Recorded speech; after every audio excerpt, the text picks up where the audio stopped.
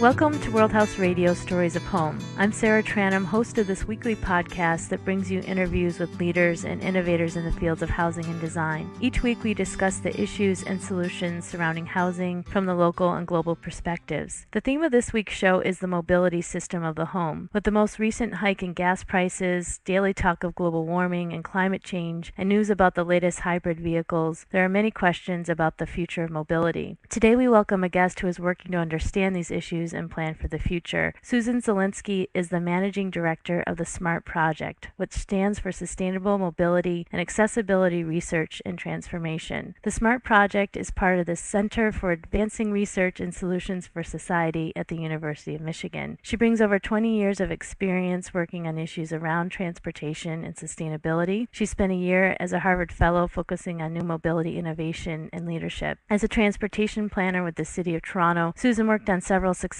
initiatives and has served on a number of local, national, and international committees focusing on new mobility. She is a registered professional planner and member of the Canadian Institute of Planners. Susan, thank you for being a guest on World House Radio. Oh, it's great to be here. Can you talk about the SMART project, its mission, and the work you're doing at the University of Michigan? Sure, I'd love to. SMART focuses on sustainable transportation, and it really focuses on global urban regions. And the reason for that is that we're at a point on the planet where we're moving from about 1/3 of the population living in urban regions to about 2/3 by 2025. So the whole arrangement of our lives is shifting all around the world. So we're focusing on urban regions, and we're also taking a systems approach to transportation, to urban transportation in particular. And that's sort of based on the really simple premise that everything connects to everything else, that there's a very complex set of factors that go into understanding human movement and goods movement in cities. And you can't sort of really isolate any one, and that's what we've tried to do. So what we're looking at is how do you look at the dynamics of movement around cities and the various transportation modes and the various products and services and cultures and politics of transportation, and understand the best way to understand those dynamics and then the best ways to affect those dynamics that'll make for a more sort of sustainable system, not only environmentally sustainable, but of course socially and economically as well. We do three things. We do interdisciplinary collaborative research, and the SMART program is particularly exciting for me because I always feel like we sort of zero in on transportation as if it's the domain of either the planners or the engineers or even just the geographers, but really, transportation belongs to everybody. And at the University of Michigan, we involve the business school and the environment school and the public policy school and the planning school and Ford Motor Company, and it's truly interdisciplinary. So the research that we do crosses all boundaries in a sense. It's very similar to your project. So we work on research that is about real challenges in global urban regions. And because of that, we like to do projects in collaboration with local folks in those regions. And right now we're working on a project in Bangalore, India, for example, and one in South Africa. And then we're also making sure that we stay close to home and doing a little bit of work in Detroit. We really see sort of iterative learning from working on the real complexities and then bringing that back to finding out what more we need to know and what more research we need to do. And then in relation to that, we're creating programs for learning. So we're developing a certificate program at a master's level that's interdisciplinary on sustainable transportation.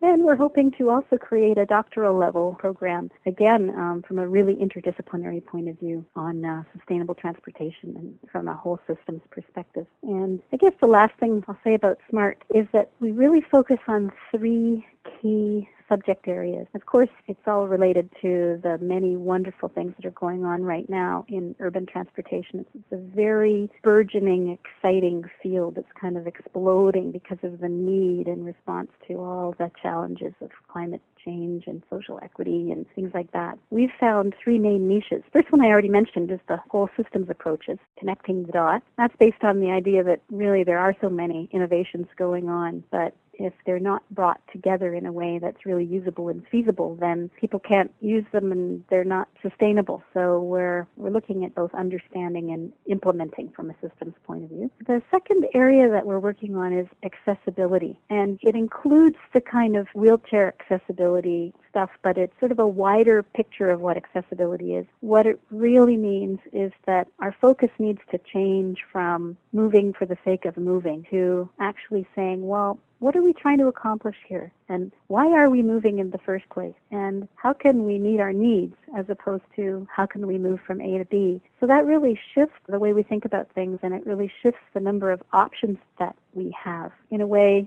why did the chicken cross the road? The chicken didn't cross the road so that he could move. He crossed the road so that he could do something, so that he could get food or get to work or whatever.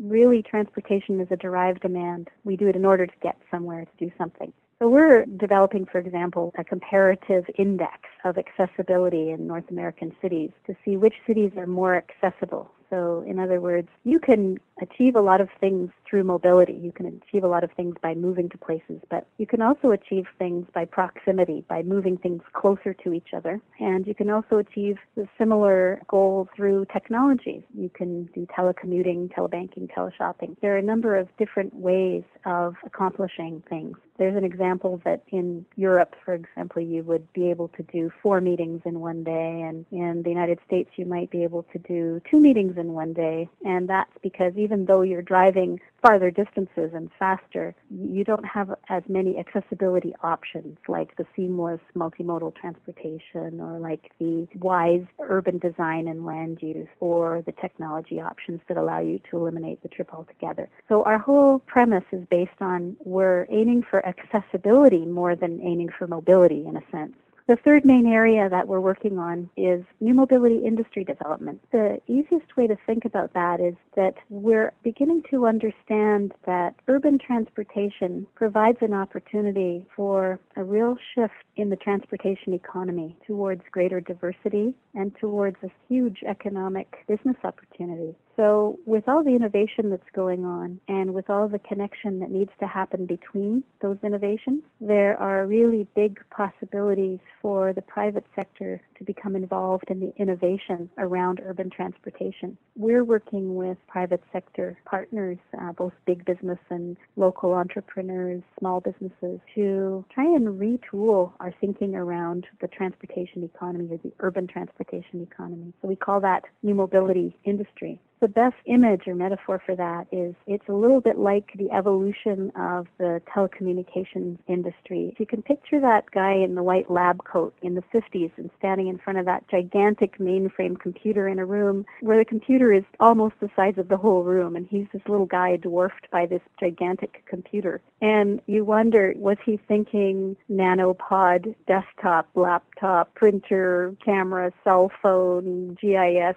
Google, all connected. All those services, products, technologies are interconnected now and form a very exciting and customized and flexible, individualized portfolio of options for people. And that's kind of the way that new mobility is evolving. A biological metaphor is that, after a fire or a flood, you get this really fast monoculture growing up, quick growth of poplar trees. So you have only one species. And then what happens over time is that the smaller species start to grow in underneath in the underbrush, a whole bunch of them, and then they start relating to each other, and then you have this much more diverse ecosystem. So that kind of thing is what's happening with new mobility. You're moving from the monoculture of cars into a system where you have all these new modes and services and products and technologies. And I don't mean just fuel technologies or powertrains. I mean information technologies that help connect transportation modes and help have them run smoothly and have information transfer between them. There's a whole evolution to this integrated system of opportunities and options in urban settings. And the better that we can connect those options, the more that people have a seamless door-to-door trip where they're not sort of left on either end of a transport mode with no options. So we're looking at all of the different business opportunities that come from those new innovations, and we're bringing together partnerships and strategic alliances to help that happen. So those are the three main areas that we're working in. That was going to be one of my questions, was looking at what the definition of new mobility is, but you explained it really clearly. It's not just physical movement of people and products, but it's also the movement of information and movement of everything that makes society function. Yeah, I have a bit of a media bite answer to that too, if you'd like it. Sure. We had to do that because sustainable transportation is such a long word and it's not really sexy, right? We came up with new mobility is about moving people, moving goods, and moving less in ways that are cleaner, greener, safer, healthier, and more equitable. What prompted you to want to work on transportation issues and this new way of thinking about it in terms of new mobility? What a great question. You know, I only just recently began to realize that I come from a long line of transportation engineers, but really I think of myself as an artist. So finding myself in urban transportation never ceases to amaze me. But I think what happened was I eased into it through an original interest, just a kind of personal interest, because I rode my bicycle everywhere around the city and began to see all the connections and how important it is to be part of the life of the city and how much cars cut us off from that. So basically I just got involved in bicycle-related stuff, and then it all sort of started to connect. And what keeps me in transportation is that it's part of everything. Aside from food, I think it's the thing that's most part of our lives every single day, every single moment. Everybody needs it. Everybody does it. It's connected to absolutely everything. And that's what makes it so unbelievably important and so unbelievably exciting. And it gives it so much potential for change, for social change, for environmental change, and even for change about the way we think. So that's what got me all wrapped up in this. It's a good answer. Well, and you can start to see why the multidisciplinary approach makes so much sense when you talk about the future of mobility, that you can't look at it without looking at everything else and how it connects. I know we've definitely saw that this year in our studies as well. I have a little story about that. I was trying to figure out why we think about sustainable transportation the way we do. For example, if someone says, oh, you're in sustainable transportation, oh, you work on alternative fuels. And couldn't be farther from the truth. Really, alternative fuels for me is addendum, in a sense, to what the greater change is that needs to happen. And I'm thinking, why are we that way focused? So I was reading this planning literature, probably bedtime reading. I saw these two words that jumped out at me as being very indicative of how we think. One of them was captive. Can you give a guess as to what captive means in the transportation planning world? Captive. Mm-hmm. I feel like I'm a captive sometimes when I'm on the TTC. Right. You're exactly right. I was going to say, did you ever see the movie Speed? What it means is captive on a smelly bus. And I thought, oh, what a sad thing that is. Because really, it shouldn't be that way. It should be that riding a bus is a nice thing and it's a better option, and that our life is going to get better when we have a range of connected options as opposed to, this great sacrifice. So that was really interesting. And then right after that, I saw this other term, and it was called transportation disadvantage. I guess you can imagine what that means. It means that you don't have a car. So, that means if you don't have a car, you don't have transportation. That means transportation is cars, if you do the shift of logic. Oh, okay. Well, if transportation is cars, then how do we fix transportation? If we want to improve on transportation, then the only way we can improve transportation is to improve on cars. So if you're thinking about transportation safety, you're going to make cars safer, you're going to make roads safer, you're not going to make your city safer. You're going to focus on that thing that you call transportation. So we got all focused on cars being the only transportation, and that's kind of where we got stuck. And I think we kind of need to bring ourselves out and say, in fact, what we need to be thinking about is how are we helping people in urban regions meet their needs? And this is where it all hooks up. It'll all hook up with housing as well. I mean, if people have stuff close by, they can get it, and you don't need a car for that. So if we're changing the job of the transportation planner to say we need to meet people's needs, and we can do it by either different transportation modes, or we can do it by designing our communities so that you don't have to go so far, or you don't have to go around at all, or so that you can get on the internet and accomplish what you want just as easily from time to time, then it's a different set of understandings and a different set of solutions, a whole bigger set of solutions. It really relates to how we have our self-identity and our status. If cars are everything, if cars are an extension of ourselves, and if they are our main transportation, then they represent who we are, and they become this thing that says we're sexy or we're powerful because of the type of car we have. It really says a lot about how, if we want to move into a new way of living in cities that allow us many more options and a much better, more beautiful life, then we have to rethink how we relate the way we move to who we are. The thing that always gets me is that, when I fill out that form that is on your driver's license and it says, okay, if you die as a result of using this machine, can we have your kidneys? And I go, yeah, okay, I believe in this. But then I think, for what other appliance or machine would we gladly give our organs up in advance in case we die as a result of it? Like, I wouldn't do that for my hair dryer or my microwave. I would say, well, if it's going to kill me, I'm not buying this thing,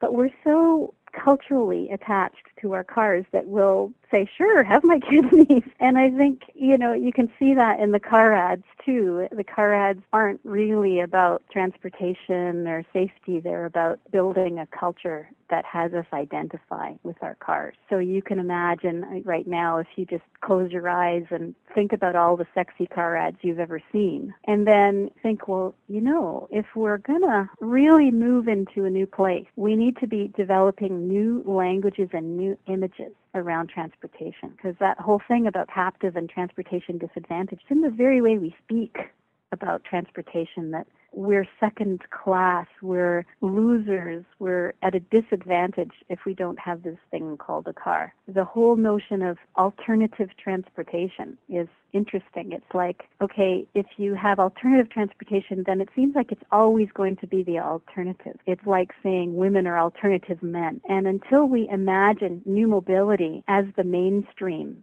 as the better option, as the future, and until we redesign the images around human mobility and goods movement in cities, we're not going to make the full transition. We're always going to be somehow marginal. I mean, I often try and imagine the ad for new mobility culture, where, maybe different companies or different partners come together and promote the new mobility culture on commercials. And, I think about that with your cell phone, you can know when the next bus is coming, and you're not stuck in traffic, and you're kind of moving magically from one mode to the other, and you're absolutely free, and you don't have this albatross of a car that you have to wash and pay for and pay insurance for and park. What are the new images and the new languages that are connected and positive and sexy and exciting, that paint that picture of new mobility, that don't have us so constrained to one vehicle represents who we are, and we're stuck with that? Can you provide an overview of some of the successful new mobility hub networks that have been implemented in different parts of the world? Sure. My favorite one is in Bremen, Germany, and that's where it started. And that's a really nice segue, too, because it's all about connecting the dots, and it's all about promoting it in a really positive way as well. I should just step back and say new mobility hub networks are like a series of points around a city that are transfer points. And at those transfer points, you have a range of transportation modes and services and things. So at one hub, you might have a parking structure and two different transit services coming together, like a regional and a local. And you might have taxis parked there, maybe natural gas taxis, and you might have car-sharing vehicles there. You might have bike share, where you can get a free bike using either a smart card or a cell phone, or you belong to a group that allows you to take this free bike that's just sitting there. Same with the car sharing vehicles, that you have access to the car share. And each one of these different transfer points, I think of it as places where shift happens. And that's also seen, as Jamie Lerner from Curitiba, Brazil, talks about that, as urban acupuncture points. So at any one place in the network, at any one of these hubs, you can change from one mode to the other. It's all enhanced by information technology that tells you information about what the scheduling is and how to get access to all the different modes. The really great part that's more possible now than used to be possible is that information technology can make it be so that you can get off transit, for example, grab a car share vehicle and do whatever you need to do using a car, like pick up your friend's floor sander and go do something. But then you don't have to drop it back off at the same place as if it's a car rental. You can drop it off at a completely other hub that might be closer to where you are now. This is a kind of an interconnected network. And an exciting part of that is that it's also very resilient. So if something happens in one area of the city, like Hurricane Katrina, for example, or something major strikes, you have this backup system like the energy system or like the information technology system. You've got this integrated network that backs up,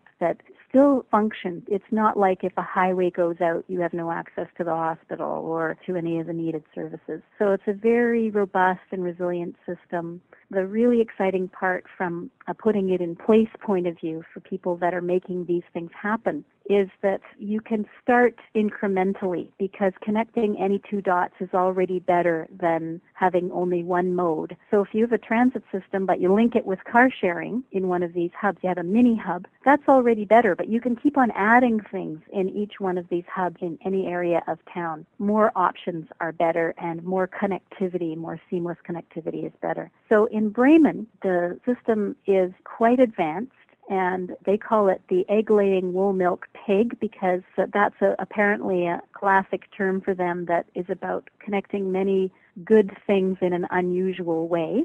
They combine most of the things I've said: car sharing, taxis, transit, information kiosks, wayfinding, information technology in this very integrated network. And they're actually moving that into some other cities across Europe. There's a hub network that's just been launched in Toronto. The hub number 1 was launched at the exhibition place. The next couple of hubs are going to be launched over the next year. I've heard recently that Shanghai, China has taken this on, and certainly our projects here at the University of Michigan are focusing on looking at hub network opportunities in both India and South Africa. In one of your papers, you discuss the need to move beyond single fix approaches to issues of mobility, and you state that alternative fuels alone or policy changes alone cannot address the serious urban challenges and conditions we face. Can you elaborate on the kind of solution building that we do need?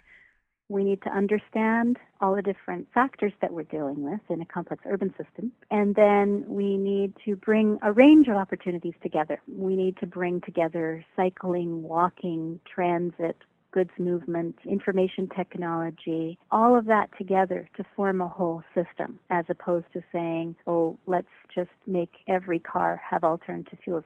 The thing is, the two examples you use about the silver bullet, about the idea of one single solution, just imagine the logical conclusion. If every bicycle in China, for example, became a car, then every car would become a house, because it wouldn't be going anywhere. It would take up so much space. When you put in alternative fuels to every car, which I think many of us just assume that as long as we make all the cars in the world have alternative fuels, then we will have fixed the sustainable transportation problem. But we still have the problems of space, of safety. Cars that are on alternative fuels still kill people and run into people, and also of social inequity, of lack of affordability. So you have all these other problems that are not solved by alternative fuels. Alternative fuels are great as one element in the whole system. Same with pricing. There's a really interesting movement amongst some folks that think that money is the motivation behind everyone's every move. To me, that is not really sophisticated enough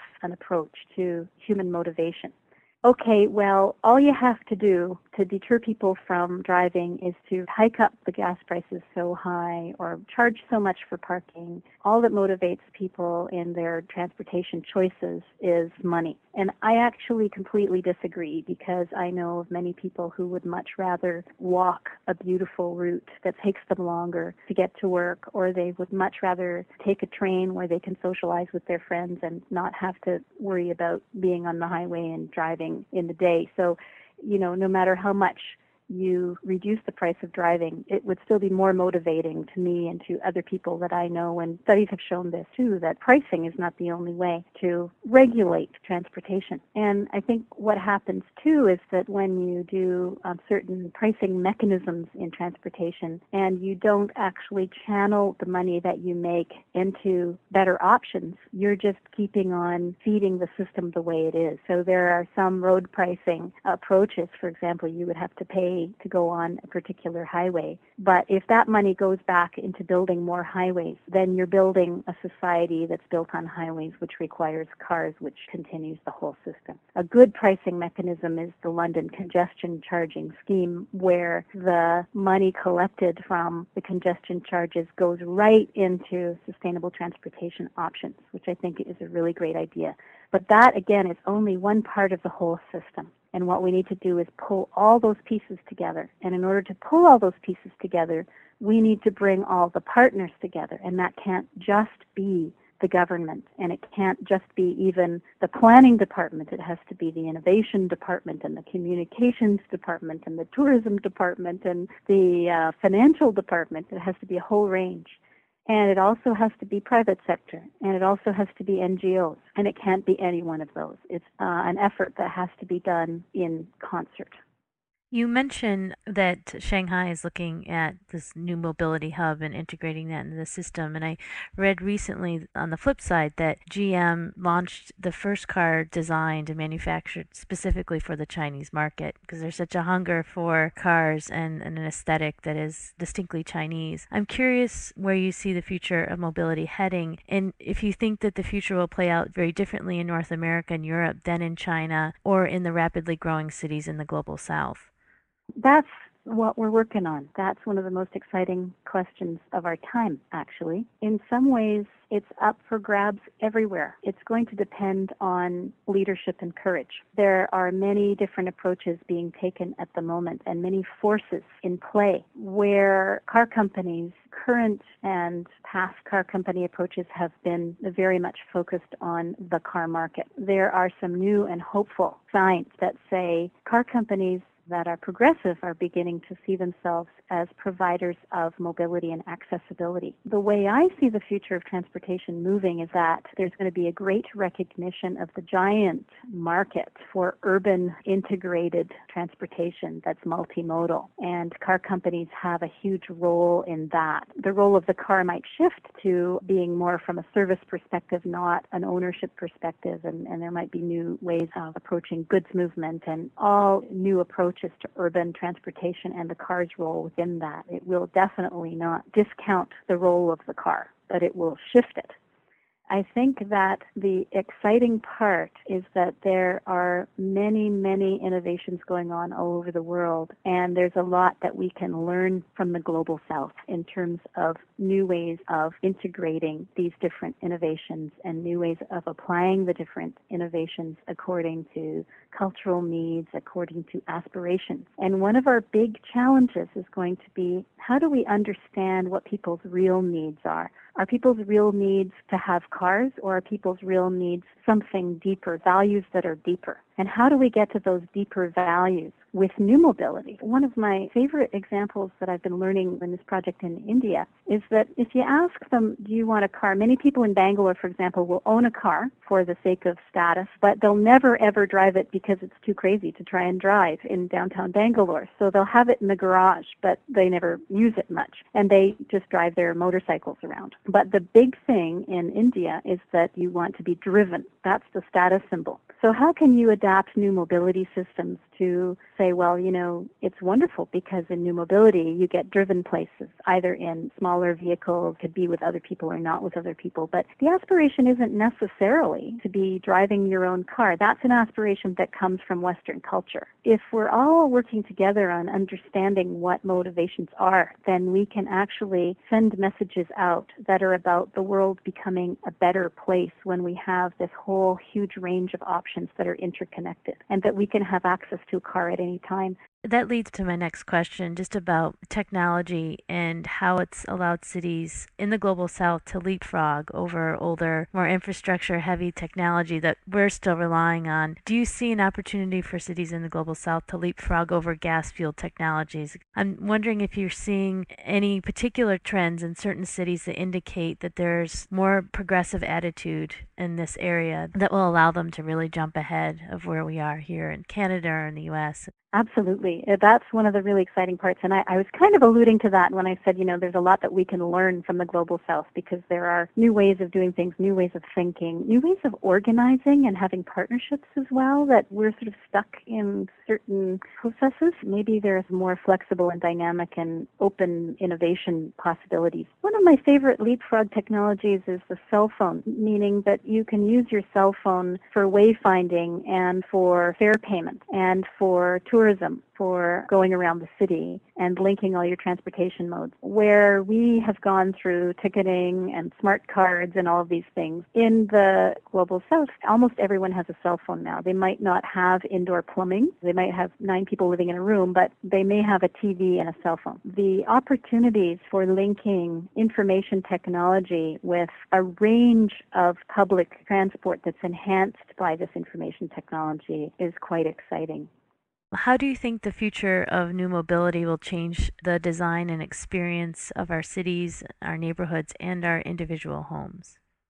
I spent a year at a prominent design school, and what I noticed in the architecture section was the real emphasis on built form, and it might have even been affordable built form, or it might have been environmental built form, but it was very much the built form in and of itself, and not ways to move in and around those structures. And I think what's going to happen is that there's going to be a much better confluence of our built form and our many and connected mobility options. Again, this is all about the notion of accessibility, providing communities that have accessible the things that we need close by where possible, and where the seamless multimodal transportation is provided only when it's necessary to go farther distances. In terms of how that affects our homes, I think there's going to be a lot of questioning about the size and design of our home and where we put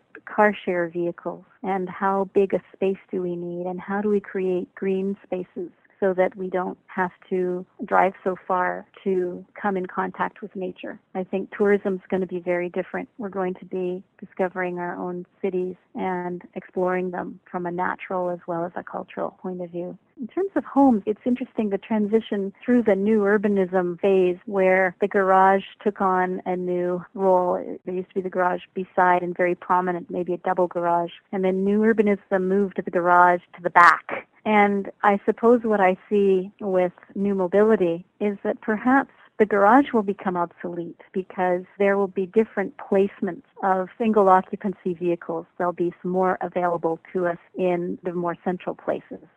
I have one last question. As a planner, a researcher, and thinker on these issues, what does home mean to you, and how would you like to live in the future? Oh, wow, you end with the big ones, don't you?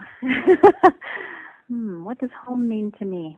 I think home is more of a spirit-related question, or a feeling, and it has to do with us feeling comfortable in our own skins and being with our communities and being comfortable and feeling safe and ready to embrace beauty and joy, which can only happen in those spaces where we do feel safe. And I don't mean safe just from the physical danger point of view, but from the sense of aesthetic and beauty and community that needs to surround us. So that's all very ethereal, but I think that those kinds of values need to begin to come into our sense of design of our homes and of our communities. What are the deep needs that we have from our homes and our communities, as opposed to what are the products that represent them? And the other question was, how would you like to live in the future? I guess I just really like the idea of freedom. And I think that for years, freedom has been the catchword of the automobile. And for me, freedom is freedom of choice, of at any point I can be seamlessly going from one place to the other and enjoying my journey. So I'm not discounting the experience of getting from one place to the other, but that journey is part of my life. That's the way I want to live, that the getting from one place to the other is life. And therefore that has to be beautiful, and it has to be efficient, and it has to be safe. You know, I love the idea of the hubs and the multimodal, because I want to be able to hop on my bike and leave it somewhere and take transit out within seconds and know when it's coming and have it be clean. And then I love to be able to space out on a train that's going past some nice scenery and get somewhere and then pick up a bike or a car share there and have a whole bunch of options available to me and be able to walk lots of places. Talking about all this high tech, it might feel like, okay, well, that's only for the rich countries and it's not fair and it's inequitable. But I think the gap is getting smaller in terms of the kinds of futures that we can imagine, both for the global south and for the developed world. If we have communities that are walkable, communities that provide what we need close by and organize services and schools and places of worship and places of work in ways that they're accessible to us in a straightforward way, we don't need huge, massive infrastructure. We don't need the really big mega projects necessarily. We can have integrated, flexible, not all that expensive opportunities that are within a walkable community environment. So I think that makes it more accessible for communities worldwide. Susan, thank you so much for your time. I've really enjoyed talking with you and getting your expertise and insights about mobility. It's great to have you be a part of World House Radio, Stories of Home. It's a pleasure. Thanks for inviting me. To learn more about the SMART project and the subject of new mobility, check out the links on our website, www.worldhouse.ca. The two songs used in today's program are both about different modes of transportation. These songs were created by independent artists willing to share their music online for free. The artists can be found on GarageBand.com, a website promoting new and emerging independent musicians. Links to the artists can also be found at our website. World House Radio is a project of the Institute Without Boundaries. To learn more about the program and the work we are doing on the World House Project, please visit www.worldhouse.ca or www.institutewithoutboundaries.com. Join us next week for another episode of World House Radio Stories of Home.